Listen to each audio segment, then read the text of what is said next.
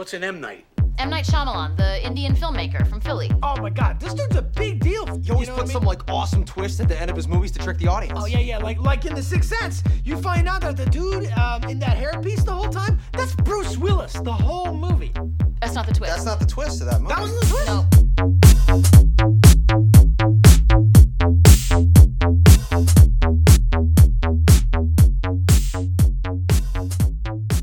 Hello and welcome to the M. Night Shift, the podcast where we discuss the career of filmmaker M. Night Shyamalan. I'm AJ Gonzalez. And I'm Brian Connolly.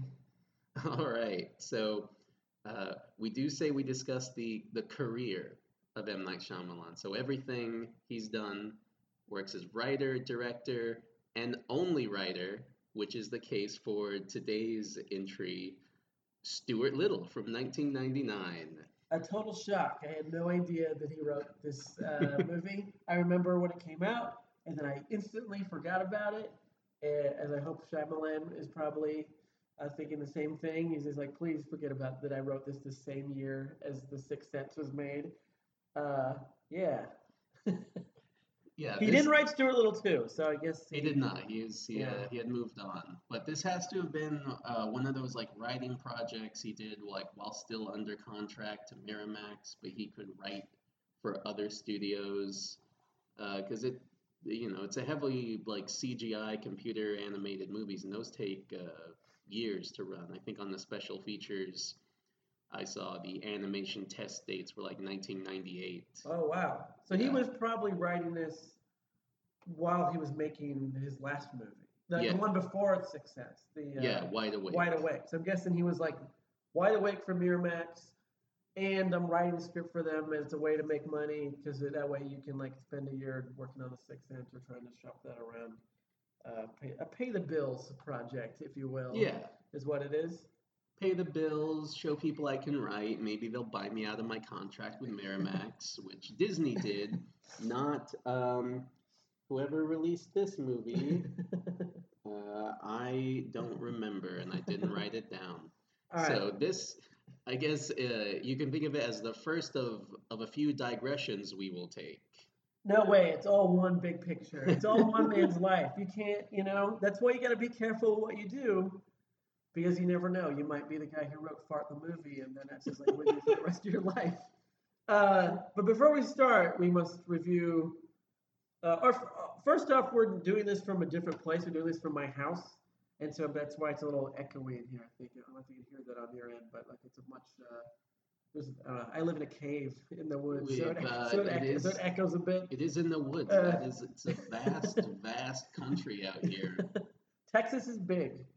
And I hate people, so I wanted to live far away in the deep, dark. The county. The county, yeah. And you can have fireworks and be naked at the same time. And it doesn't matter. So anyways, I apologize for that. And also, AJ and I are both getting over colds or allergies or whatever it is. So if we hear sniffling, it's because we felt miserable the last week. Sore throat, couldn't sleep.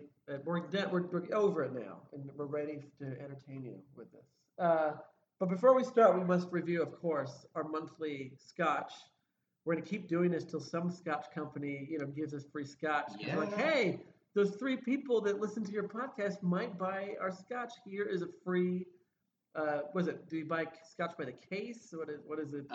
Case, the cask. Cask. It's a barrel. It's a barrel. So that hasn't happened yet. So we got to send us some Amontillado. Ooh.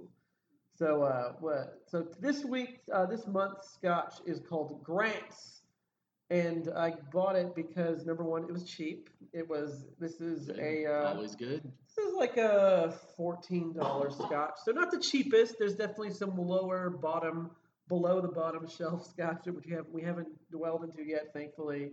But this, $14, not bad. Grant's. It's got a cool kind of triangle-shaped bottle. Yes. Which is easy to hold, which is nice. And it is established in 1887, patiently crafted for a rich, smooth, and complex signature style. All right. And let's see if there's any story The only story is no pregnant women allowed to drink. That's the only story they have. So that's all we know about grants. Not for the pregnant. And established in 1887. It's good. It's good. It's I guess it's not as strong or bold in flavor. Yeah, it's definitely a weaker. I think it's the weakest Scotch that we've had. Probably. Don't you think? I think so. But you know what? I'll still finish this bottle. I don't care. Because Yeah. it's still alcohol. It's still alcohol. It's still Scotch. It's still Yeah. good. It still has all the good squatch. God. Squatch. Squatch. That's Uh, we're out in the country with the squatches. Scotches. Have you? I mean, I don't understand people that are like, I don't drink that alcohol or this alcohol. It's alcohol. Let's drink it. It's alcohol, like Oh, I only drink brown liquor. Oh, I only drink white wine. I don't drink. Come on. it's like I have found I get more headachy from clear rum than I do from black spiced rum. Yeah. So, But if someone was there's like, "Hey that. AJ, here's a free bottle of clear rum," you wouldn't pour it down the sink. No, You I would drink it. I would find a way to make it work. Yeah. I would buy lots of Coca-Cola, a bunch of tropical punches, because rum is a tropical drink, apparently. Pirates drink Yeah. it, so So maybe Grant to make a good punch. Oh well, I guess we're not going to get any free Scotch from Grants, but that's okay because it's not that good. But sorry, Grants, Mr. Grant, if you're listening to this podcast, I apologize. Anyways, Stuart Little. We watched it on DVD, so there wasn't any trailers you had to suffer through at all. Right? no, The movie just starts. This It one just goes right loaded up, yeah. Yeah. Though, and of course, most my aunt and uncle would have been very happy in the 90s about this DVD. Full screen.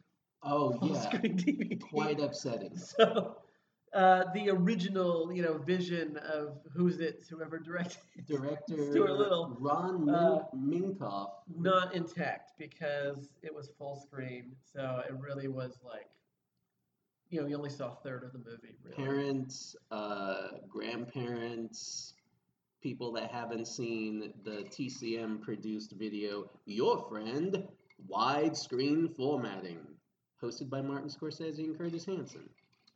That's how I learned not to fear the black bars. But When I was a kid, I was confused because on videotapes, they would only widescreen like the opening credits. So if you rented Cliffhanger, the opening credits would have the black bars, and then they would slowly, like the bars would move up and go. I remember that happening, and then you'd have the full square version. I remember that happening with Monster Squad, and the last movie I remember that happening with was The Cable Guy. Oh yeah. Yeah. Because they're like, we got to fit these words in. That's important, even though you see the words at the end of the movie of all the people. But the actual composition of the frame, that's not important. That you get a fucking square. So, but yeah, full screen. Maybe they don't make a widescreen, Stuart Little, or Vulcan Video was just really cheap 20 years ago when they bought the DVD. Yes, Just if got the if full at all screen possible, DVD of it. at all possible, Vulcan Video avoids full screen formatting like the plague. But sometimes it's the only option. So we'll only ever have heavyweights in full screen formatting. Does that not exist in widescreen? No, it only the copy. They're like big boys. You need more of No, a screen. the copy I bought is in full screen. Wow. Both of the store's copies, each time we bought one, it's only in full screen, and people keep stealing it from the store. So one day we'll get a copy of Heavyweights that won't be stolen, but it will be in full screen. I'm sorry. We had a manager once that bought like 7 copies of the Bryan Singer movie, but in full screen, and it was like too late to return it. So then we just had you had to buy him again, of course, widescreen because nobody wanted that. And then he just had forever the full screen movies for sale on the for sale shelf. And then occasionally someone would buy it and he'd be like, "Oh boy!" And then they'd come back being like, "Oh, this movie's full screen and no one." He'd be like, "Oh man," because they were in rotation for quite a while. But you know what? It's fitting that it's full screen because this is based on a book. And books are more square than rectangular. Yeah, children's books especially. Based on a novel by E.B. White, the fellow who wrote Charlotte's Web, correct? Yes. Yes. Another talking animal story. I believe I did this plot description for Sixth Sense. You did? So you get to do the plot description of Stuart Little. All right. None of my notes are about the actual plot, so let's see what I remember. How long ago did you watch Stuart Little? before 2 today? or 3 days ago. That's not a good sign. No. You can't remember the plot 3 days ago. All right. Well, All do, right, do your so- best. Begins in a storybook style New York City. So it's obviously New York, but it seems a bit off. Maybe it's CGI or visual effects.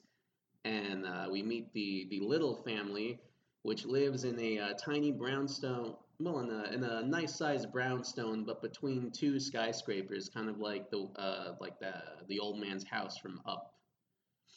And the Littles are Hugh Laurie and Gina Davis and Jonathan Lipnicki as their son, and they're off to the orphanage to adopt another child. And they're at the orphanage. They're waiting for the orphans to come out so they can meet the orphans.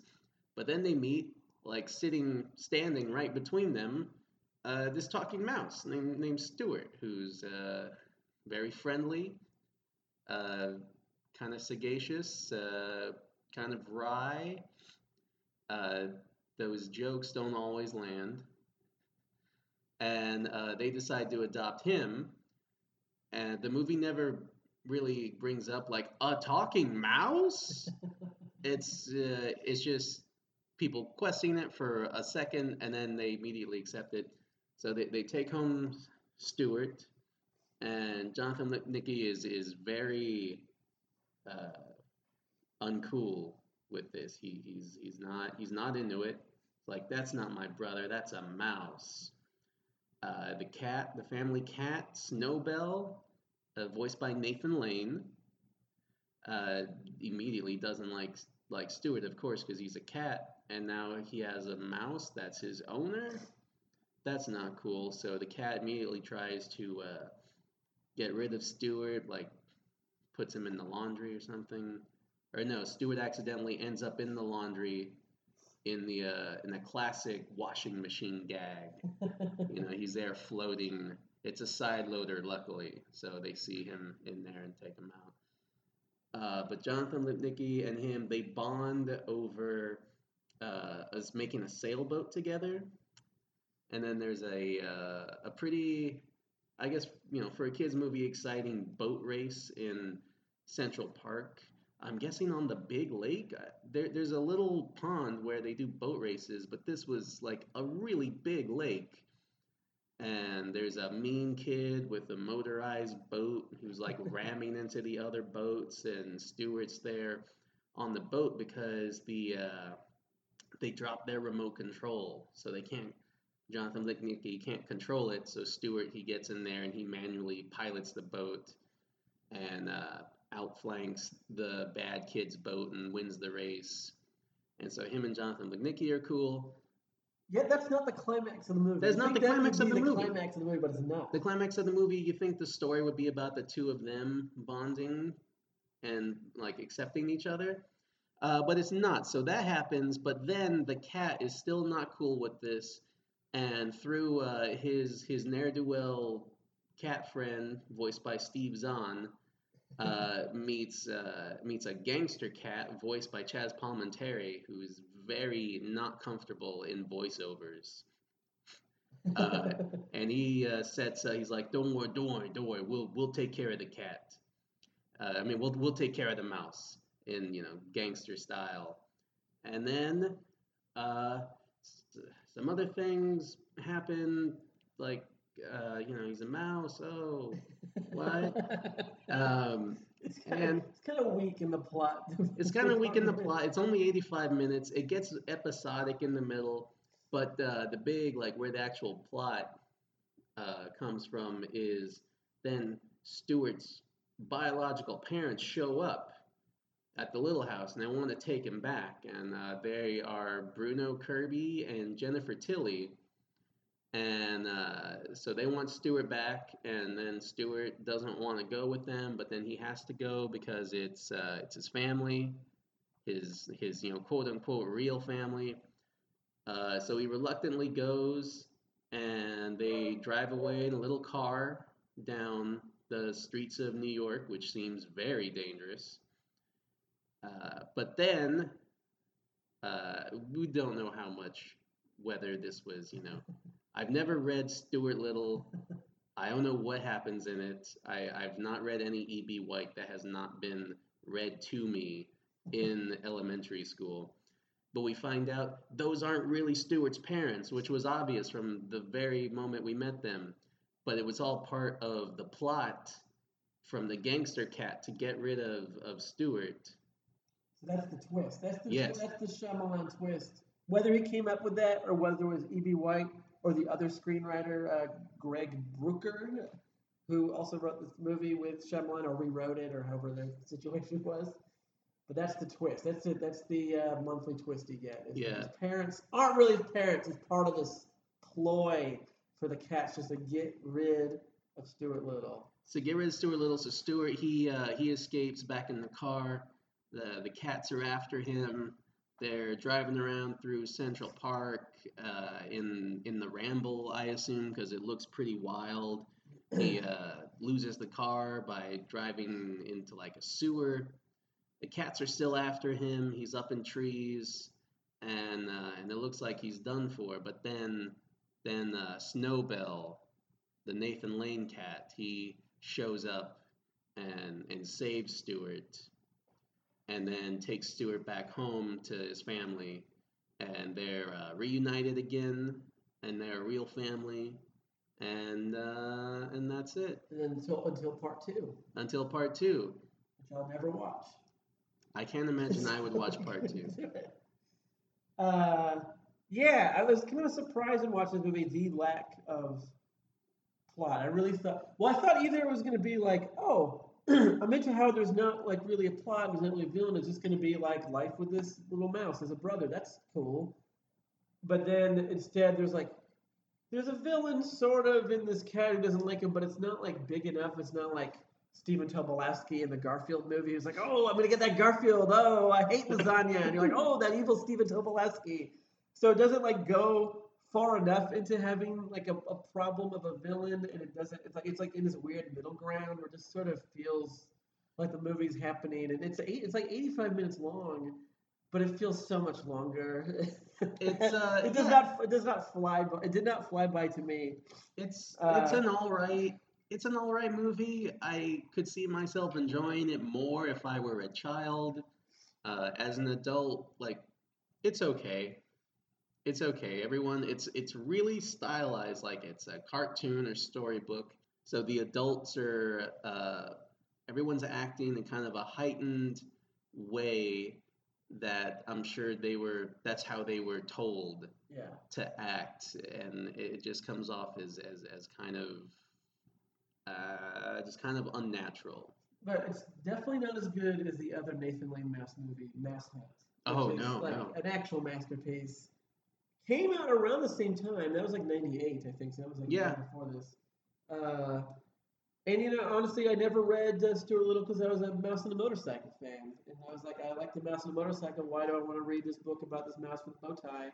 He's not on a motorcycle. I don't care. So I never read the book. The heightened reality is kind of weird because it's kind of shocking when you watch the movie that everyone's fine that he's a mouse. Like, that's not an issue, because you really think that's what the movie's going to be about, is like I thought going in it was going to be like, oh, Jonathan Lipnicki's going to have this mouse friend, and then like he's the one who can hear him talk and nobody else does, or everyone's like, what is this, the mouse brother, this is so strange, like mice can't talk, this is weird. And so, but like right away the parents are like, oh, a mouse, cool, and like the orphanage is like, yeah, here's this mouse you can adopt, and there's never part of like, a mouse, this is weird. Like there's always, like when they introduce it to the extended family, there's that moment of like, oh, I wasn't expecting a mouse, but they're not weirded out that it's a mouse. It's just they weren't expecting a mouse, but then they're like, oh, okay, I just thought it was going to be a person, but it's a mouse. Okay, that's fine.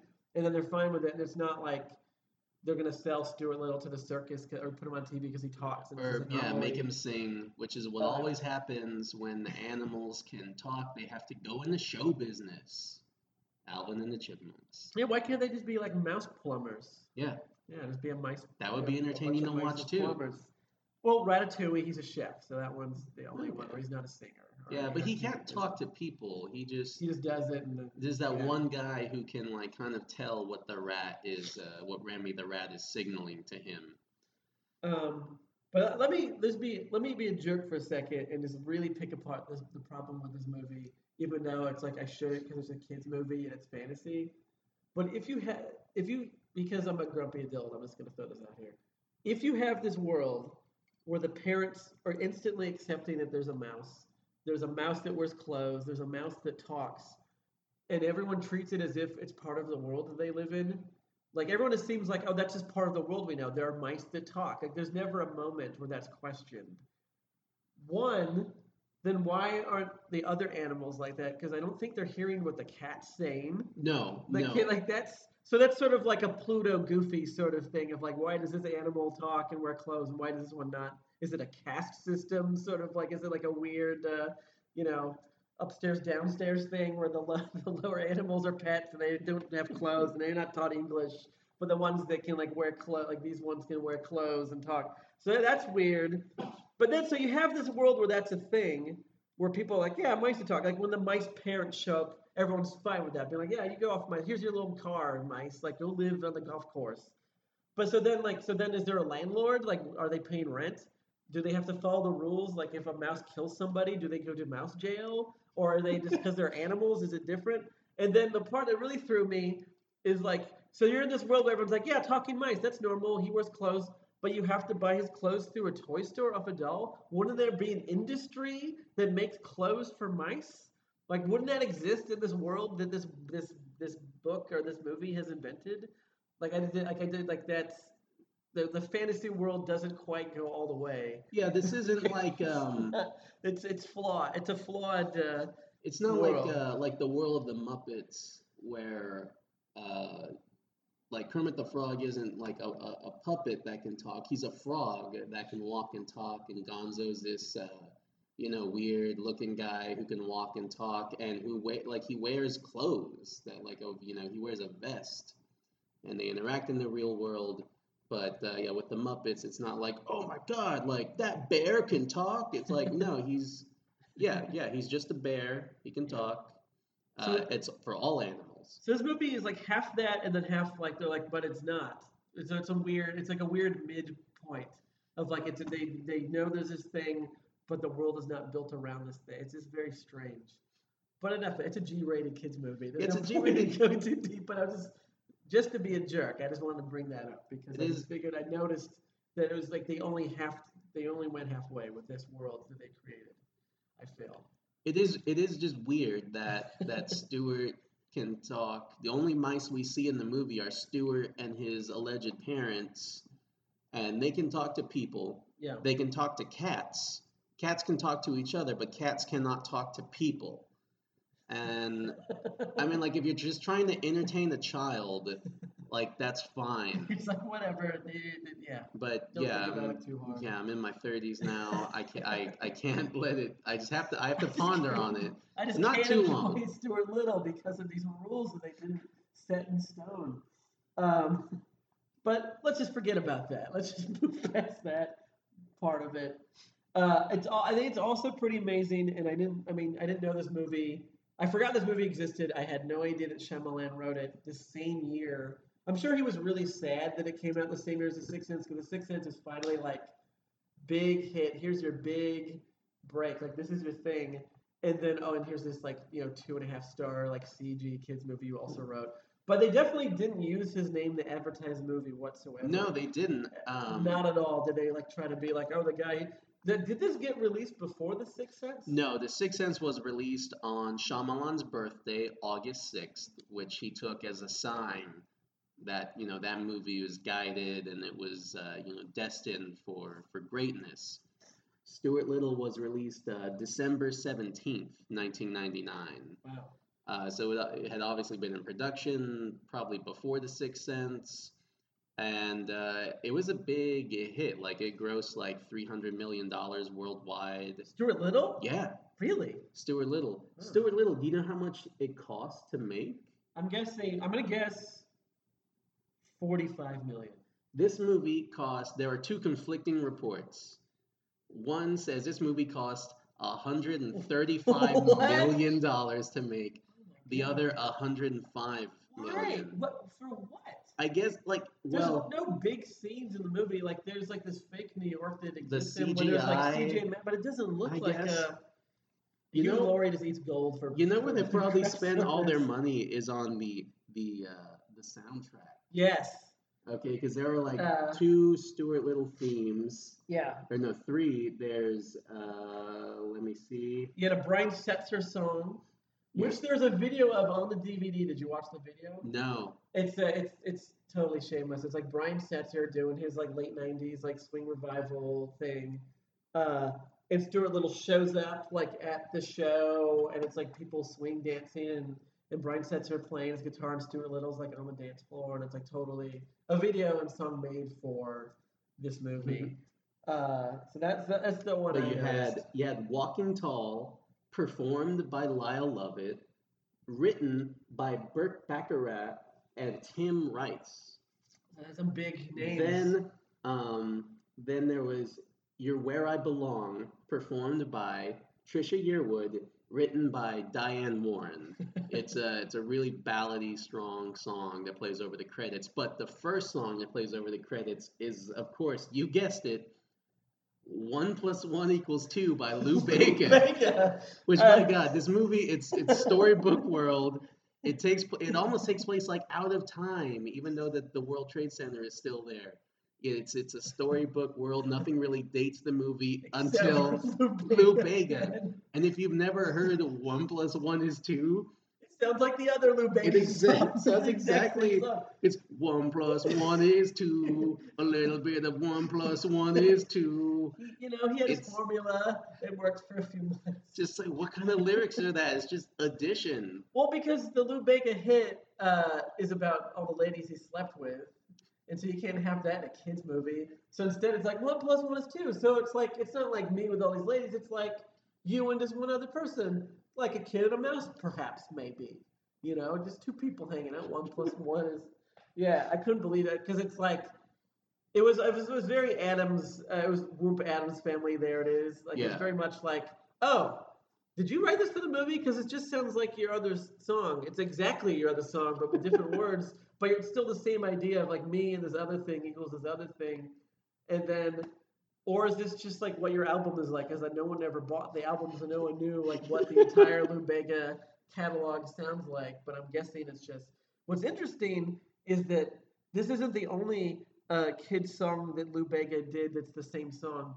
On one of the Disney DVDs, I don't remember what movie it is, like one of the older Disney movies, like Sleeping Beauty. Let's just say Sleeping Beauty, maybe that's what it was. On the extra features, and I'm sure this is made for the Disney Channel, is a Lou Bega video of him being like, a little bit of Minnie Mouse, a little bit of Daisy Duck, and it's just like the same song, but about the Disney characters and how they're his friends. So for some reason, his fame transitioned to stuff for kids, which makes sense because like the Lou Bega hit is like a jolly fun, like kids can jump around to it if they don't know that a song's about doing it or whatever. But it's just weird, yeah, Lou Bega over not deleted scenes of Stuart Little, but like just more footage of them like brushing their teeth Yeah. and like going to bed and just like joking around like in the kitchen. Like he has tiny mouse clothes, but he has to use it like a giant toothbrush still. Like I said, the world doesn't make Again, make any sense. But But yeah, I'm guessing that $100 million all went to Lou Bega. it probably went to that. If maybe I mean, no, probably not because they are they're mostly character actors. But my God, this movie has an amazing cast. I know, yeah. If you didn't know, if you were just like read the people's names, but didn't say that they were all like, cats or whatever, you'd be like, that's a star-studded.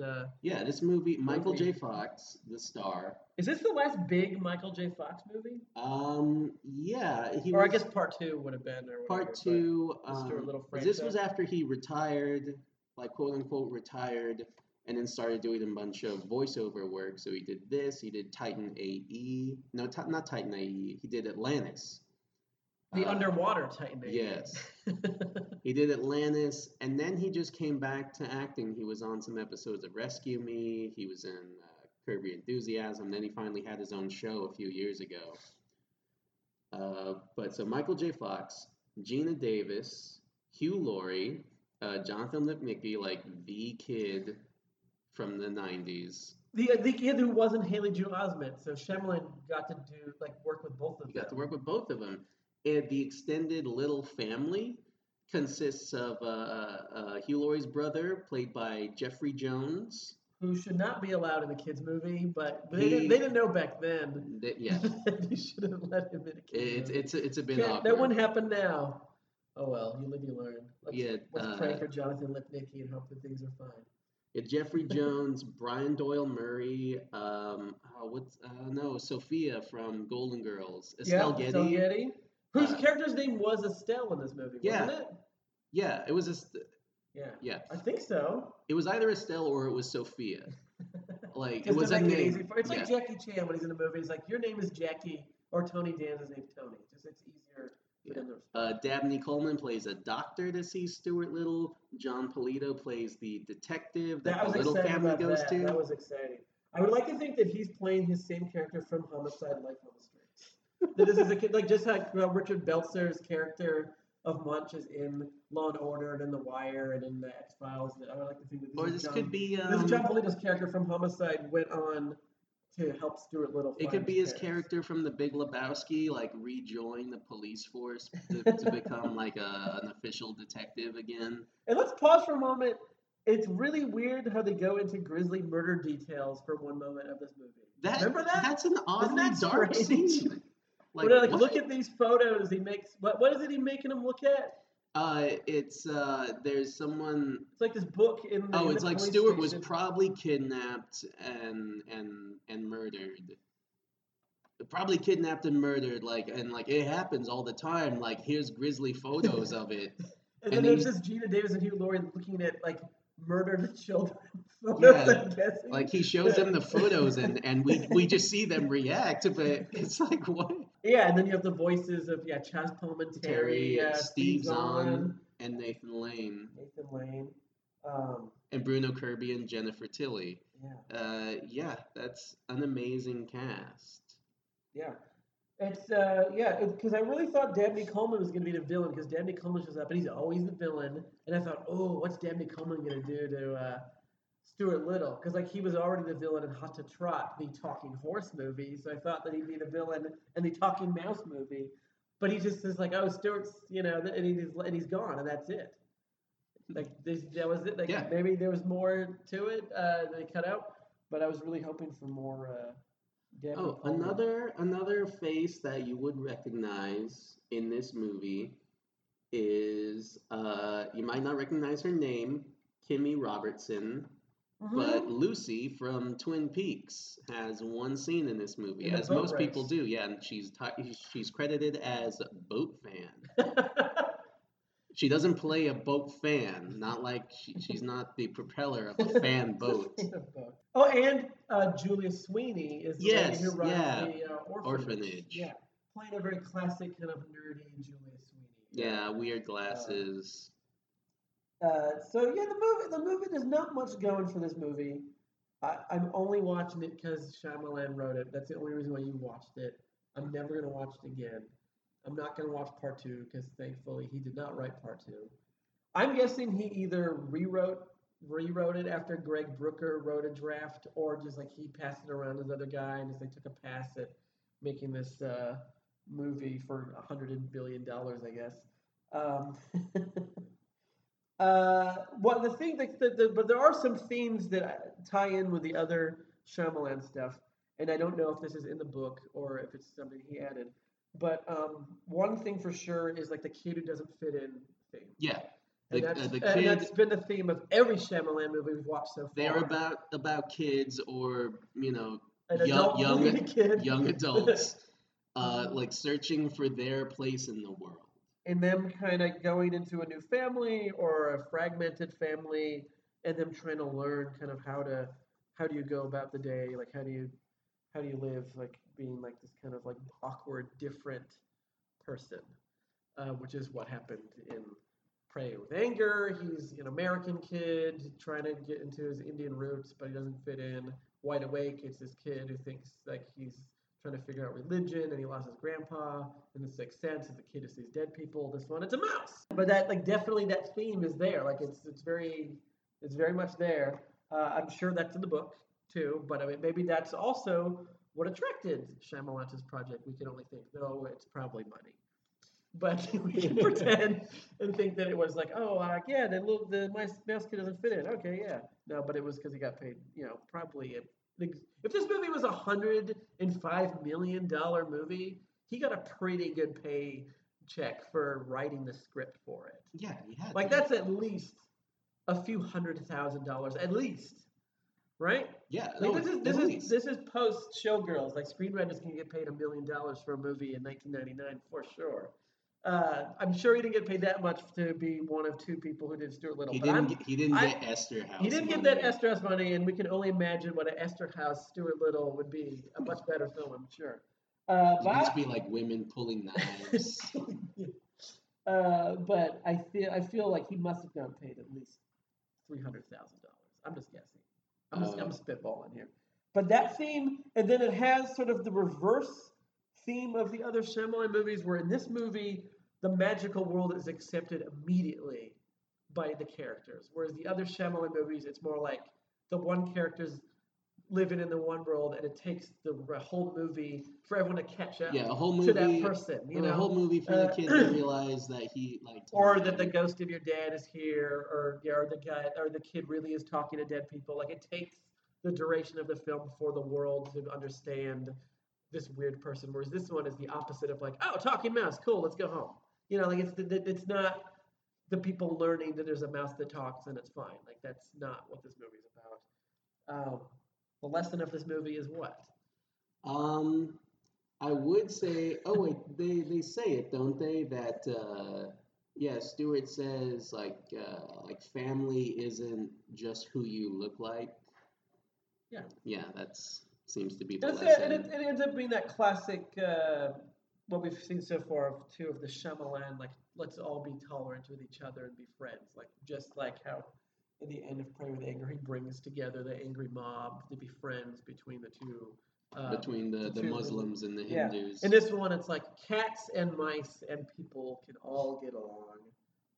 Yeah. Can all get along. Stuart Little, it's a classic stranger comes to town story. Like Stuart, and this is my film student brain overanalyzing the child's movie. I apologize.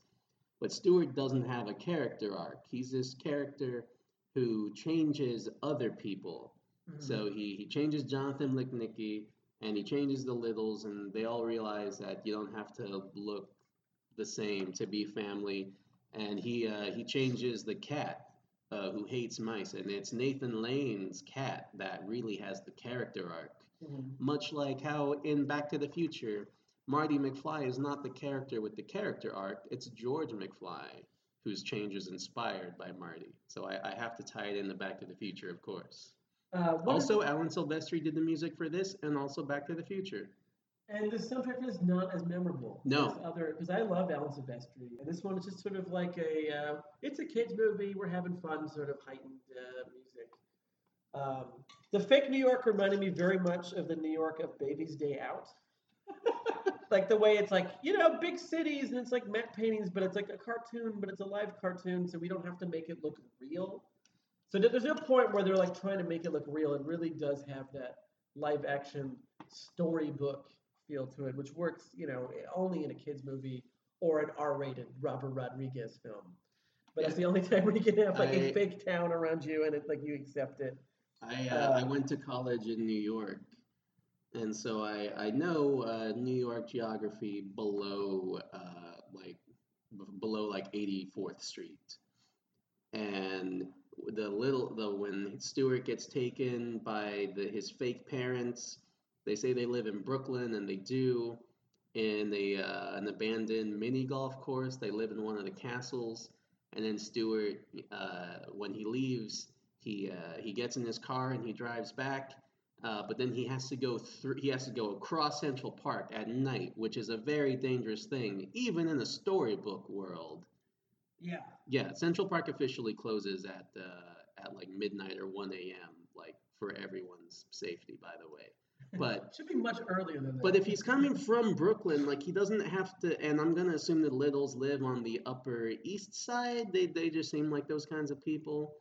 Uh, he doesn't have to go through the park at all. He could take Broadway up and then just go up Fifth Avenue. Maybe it's Um, because he's taking the little mouse car that is more safe to not be on real roads. So you don't want to go through the park. I guess that would make sense. And that was something that I was trying to reckon out in my brain. I have a map of New York up in my of Manhattan Island on my living room. I was trying to figure out like, wait, well, he doesn't have to go through the park. Why is he going through the park? Also, is there room for a miniature golf course in New York City? Like, could that possibly exist? Does that exist? It seems like that's like real estate. There's no way. Because it was in the movie. It's an outdoor.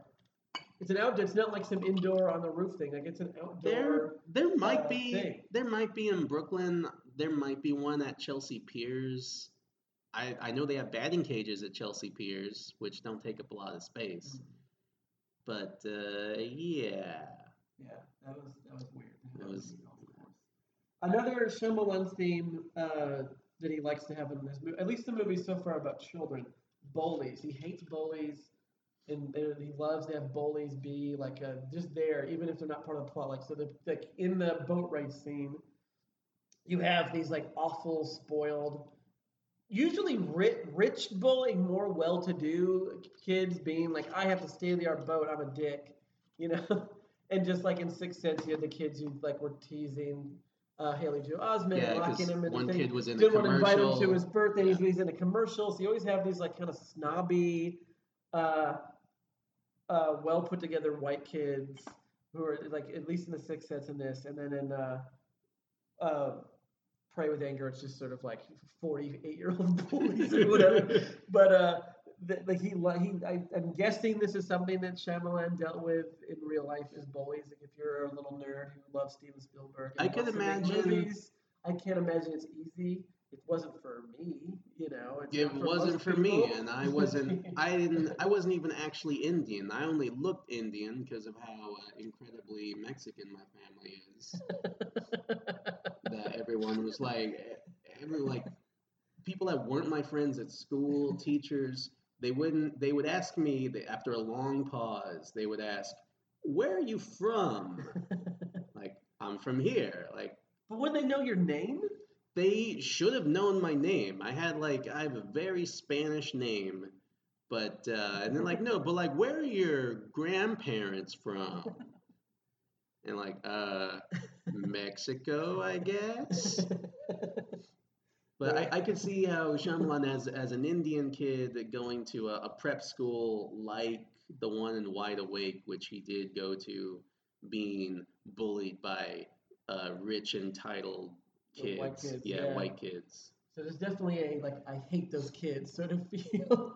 I would like to think that's what he had to Stuart Little. It's like, oh, I like this movie, but we need those shitty like rich white kids who's gonna bully little like Mickey, and like they're gonna cheat. There's an openly cheat and like with glee, just like wreck the other kids' toys, and they're gonna do anything to win this boat race. And then Stuart Little's gonna give them their comeuppance, you know, by winning the race by his actual skills as a mouse sailor, not with like some fancy state-of-the-art remote control. Boat scene is kind of odd because it's meant to be like fun and exciting, and Stuart he's piloting this boat against this evil boat, but like that kid with his remote control is wrecking the other boats, and Stuart's like in actual like proportionally.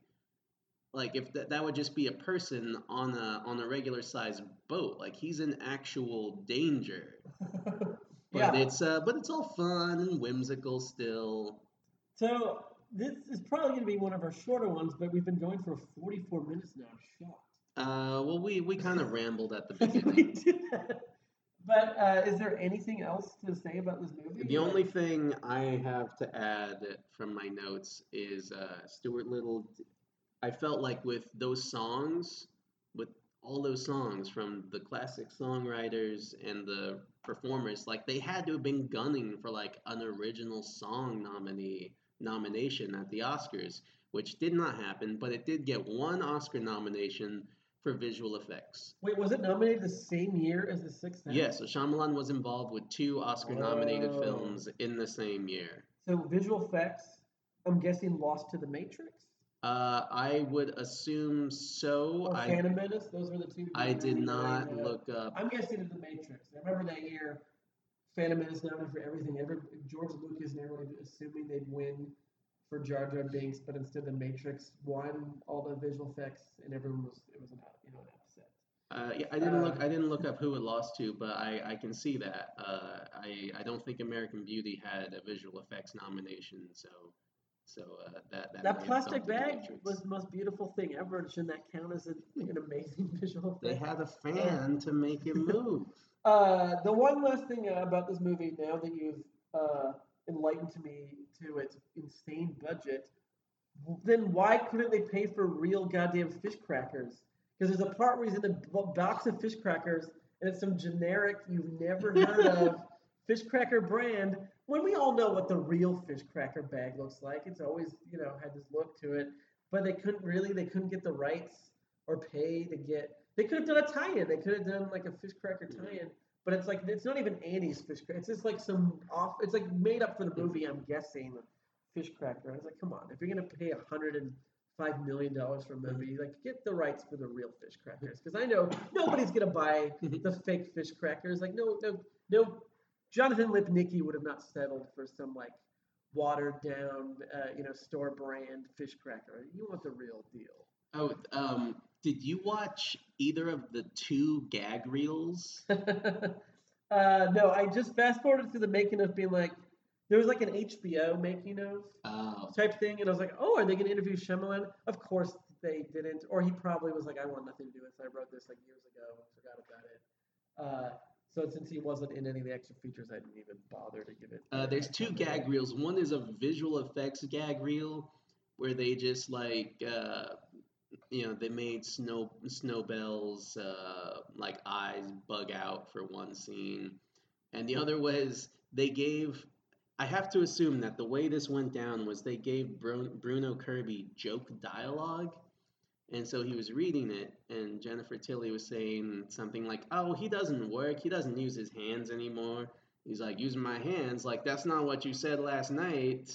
Like, yeah, like, how about some of that? And his character, like, grabs her ass. Wait, like the CG mouse? Yeah, and they animated it, like, just for a joke. And then you can hear Bruno Kirby, like, pull away from the microphone and say, like, hey, is that joke okay for kids? I mean, I'll say it if you want, but but then they still put it on the kids' DVD, so kids can eventually in a gag reel, yeah. And the other gag reel is your more classic people flubbing lines. Always with the lines. Flubbing lines, but the best moment in that gag reel is there's footage of the actors without Stuart.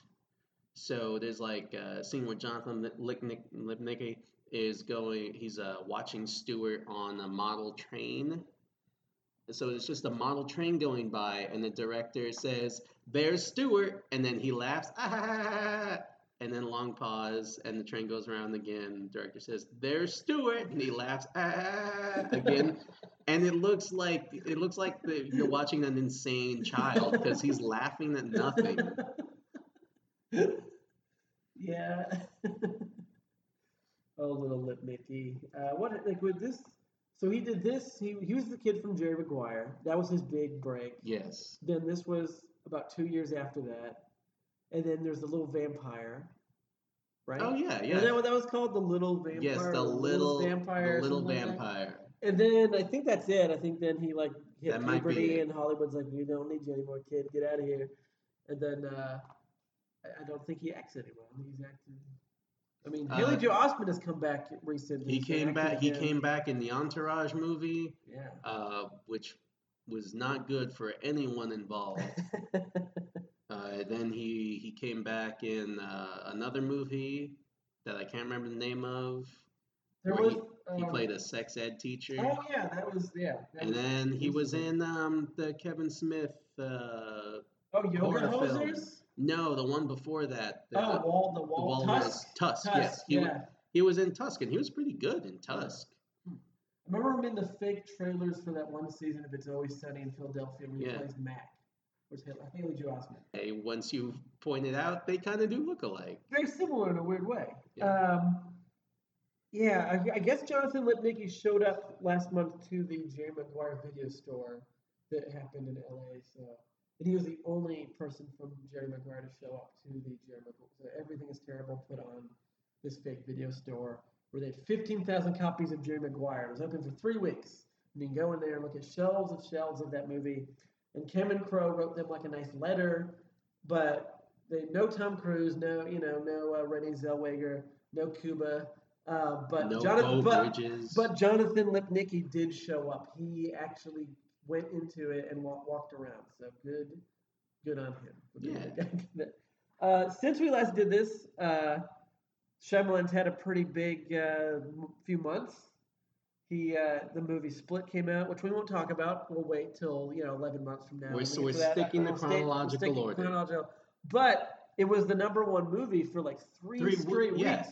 So it's like his first big hit in a long time. Because like the visit did well, but it wasn't like this huge smash. Like it was a very inexpensive movie, and it did well. And everyone's like, he's back, but he's like truly back with Split because it's the #1 movie in America for almost a month. I mean, people saw it once. You can say once out of curiosity, but then they went back and saw it again. Yeah. And then they told their friends, and then everyone went and saw it again a third week. So I feel that means we'll keep doing this podcast because he's probably going to get more money now again to make movies again. Yeah, with this and The Visit, those were low budget horror movies, so it was like minimalist, back to basic stuff, and I bet now he can get a bigger budget.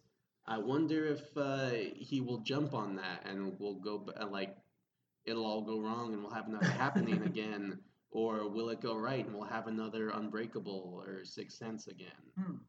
It's all up in the air right now, but I am always hoping to see good movies, so I'm going to hope he makes good movies. I hope everyone makes good movies. I hope that Rob Zombie makes a good movie someday. That would be every human being should be allowed to make a movie. Yeah. Who wants to make a movie? Okay, well, next month we're doing the next official directed, written by small part Shyamalan movie, Unbreakable. Yes. Which will be exciting because it's my favorite movie of his, but I haven't seen it since it came out. So who knows, in time how I feel about this. So I'm excited to kind of revisit that one. I'm very excited too. I've seen this movie many times. I love it. I own it. I can't wait to watch it again, and I can't wait to talk about it more or less 1 month from now. So I think that's it. We're done. Thanks for listening. If you're out there listening to this, sorry that the sound might be a little echoey or a little more quieter than normal. But Stuart Little. I don't recommend it. You don't need to watch it. But if you have small children, there are worse things you could watch. It's no like Rock Dog that's about to come out. What's Rock Dog? It's this movie that I keep seeing ads for. It's about this CGI sheepdog who the family business is sheepdogging, but he just wants to be a rock star. And so he leaves for the big city to try and be a rock star. This is an American movie? This is an American movie. It's coming out in theaters soon. Who's in it? I have no idea, but it's probably names. I don't know. I just I saw a movie recently, and that was a trailer. I saw Moana, and that was in front of Moana. Is it animated? Yeah, it's animated. Okay. It's animated, of course, right. Of course. If this was the 90s, it would be live action. That's the thing. That's the one good thing about Stuart Little, is that it is a live action movie with a little cartoon mouse. And if this were made today, it would probably be all a cartoon, I'm guessing. Yeah. It seems like they tend to not do the hybrid anymore. Well, it's kind of coming back with Disney. Disney is now remaking all the animated movies as quote-unquote live-action movies, like The Jungle Book, with the real boy, but all the animals are CGI. Yeah. And Pete's Dragon with real sad people. Apparently, that movie's great because it's maudlin and it's done by the guy that made Ain't Them Body Saints. But the dragon is, of course, totally real. No, he's fake. And now they're gonna make a quote unquote live action Jungle Book, but everyone's gonna be CGI. Not Jungle Book. I'm sorry, The Lion King.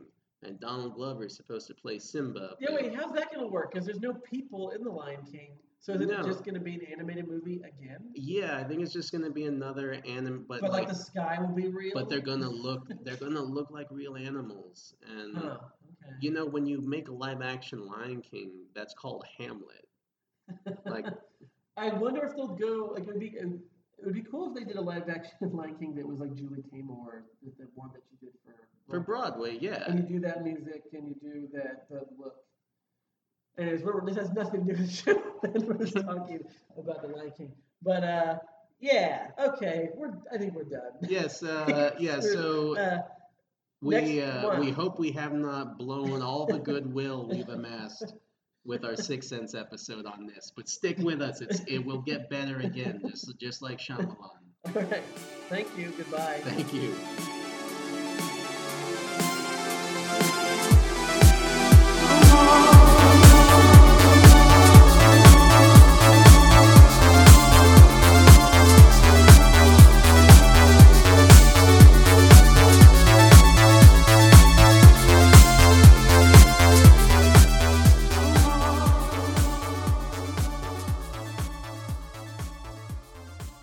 I just gave you the old Shyamalan twist.